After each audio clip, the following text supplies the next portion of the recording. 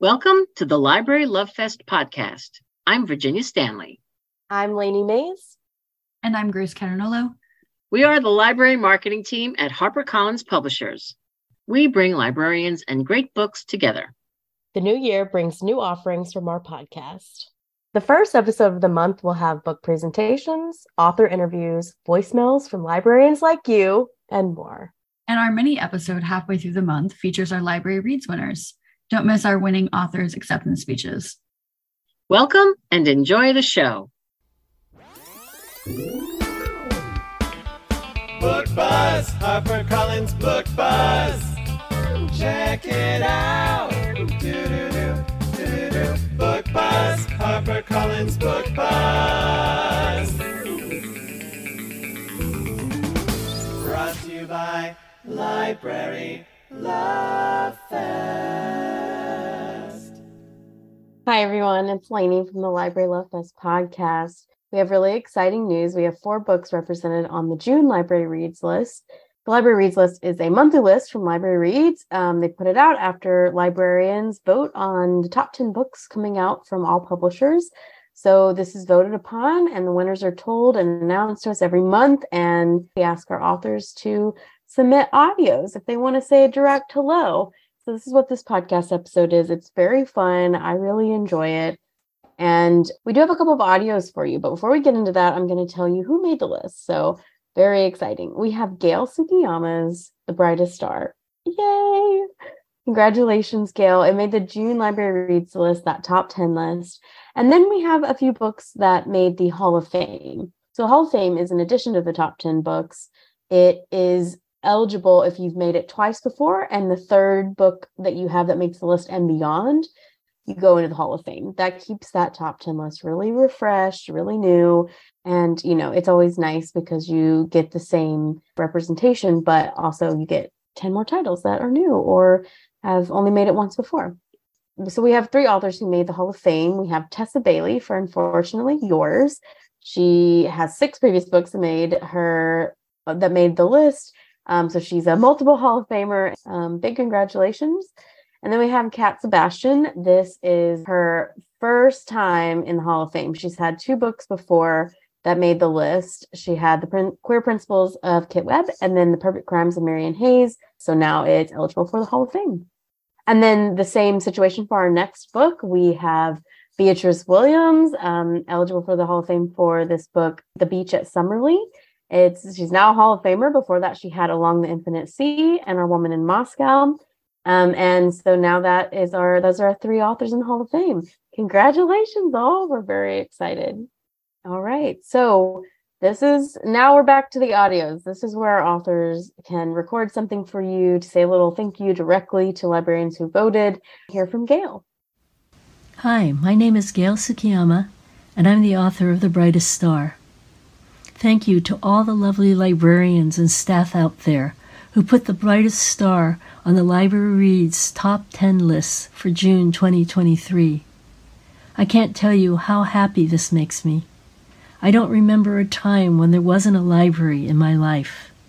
As a child and all through school, from elementary through university, libraries were a mainstay for me, a safe haven where I could ask questions and find answers. But my most life-changing library story was that I might not have had a writing career or written my first book, Women of the Silk, if I hadn't found an out-of-print book of essays written by a group of women anthropologists in the 1930s and 40s at the Berkeley, Maine Public Library.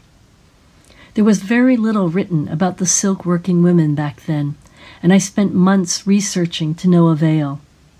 I was about to give up until I was told there was an essay in a book that would provide me with all the background information I needed. Fate was on my side when the book wasn't found on the shelf, but downstairs with the books that were going to be put up for sale. It was a bit of kismet, and I'm forever thankful to that wonderful library. Libraries have remained a big part of my writing life, no less than in writing The Brightest Star, which was inspired by Anna May Wong, the first Asian American movie actress during the early days of Hollywood, who knew she wanted to be an actress before the age of 9. She forged a career in Hollywood from early 1920s silent movies and successfully made a transition to the talkies during the time when the anti-miscegenation laws and racism were part of her everyday life. She learned she could never be a leading lady because she could never kiss the leading man. She watched lesser white actresses in yellowface play the roles of Asian characters, while she was giving supporting roles as a servant or an evil villainess who had to die at the end of the movie. Still, she persisted within the Hollywood studio system, which dictated the lives of actors and actresses, and finally had to go to Europe to kickstart her career. At the same time, the discrimination didn't just come from Hollywood. Her own Chinese father had equated being an actress to being a prostitute and hoped a good marriage would save his daughter. She was relentlessly hounded by him to get married. Anna May struggled to live in a time when she never felt Chinese enough for the Chinese and never felt American enough for the Americans. She fought personal and professional battles, but still managed to make nearly 60 films, including The Toe of the Sea, The Thief of Baghdad, and Shanghai Express. In writing The Brightest Star, I wanted to offer an intimate look at what made Anna May Wong press on, even when it was detrimental to her own health. She not only survived all the racial and gender injustices of being an Asian American woman during the early days of Hollywood, but was an extremely complex and intelligent businesswoman who was as fragile as she was tough. I loved learning that she was a fashion icon, a big reader, that she spoke several languages, sang and danced, and also wrote articles and essays. Anna May Wong's story is not only about early Hollywood, but about the complexities of family and ambition and survival in a culture of racism. Thank you so much for this honor and for all your support throughout the years. I'm endlessly grateful. Gail is so great. And this book is really important. It's a snapshot of history and a really important tale from women's history. We had Gail on our inaugural Writers to Watch program in January, and that was just so great. Even the conversation between the panelists was really, really wonderful. So we'll link to that. And now we have an audio from Beatrice Williams, author of The Beach at Summerlee. Hi, I'm Beatrice Williams, and I could not be more thrilled that my new novel, The Beach at Summerlee, is a Library Reads Hall of Fame pick for June. What an honor. Libraries and librarians have played such a big role in my reading life as well as my writing life over the years, and library patrons have played such a big role in my writing career as incredibly enthusiastic and supportive readers of my work. So I am hugely honored, and I could not be more excited for you to pick up and read, and I hope enjoy this book over the summer. Now, in The Beach at Summerlee, we return to Winthrop Island, which is the enclave I created in my earlier book, The Summer Wives, loosely inspired by the real life and very exclusive Fisher's Island in Long Island Sound. Now, this time around, it's the summer of 1946, the summer after the end of the war, and a Soviet spy has infiltrated the quiet social fabric of this summer resort. A radio operator, in fact, who's transmitting vital and highly classified information about the U.S. atomic energy program to the Soviet Union. The discovery of this betrayal overturns the lives of many of the island's residents, and in particular, Amelia Winthrop, a young woman on the brink of adulthood. She's a descendant of some of the original English settlers on the island, but her father is now a caretaker to the wealthy Peabody family. The Peabodys have two rather attractive sons who have just returned from the battlefield, and with whom Amelia has a bit of a tangled romantic history. So that when the FBI turns up on her doorstep asking Amelia's help in discovering the identity of this person who is betraying the United States from the grounds of the Peabody estate, Amelia is forced to make a choice between her loyalty to this family that's been so generous to her over the years, her love for the young man who's a member of the Peabody family, and of course her duty to her country and to humanity. In fact, she doesn't want this information to make its way to the Soviet Union and its totalitarian regime. So the action goes back and forth between this summer of 1946, this momentous summer for Amelia, where she's forced into these difficult decisions, and several years later, when she's an adult. And she's called back by the CIA this time.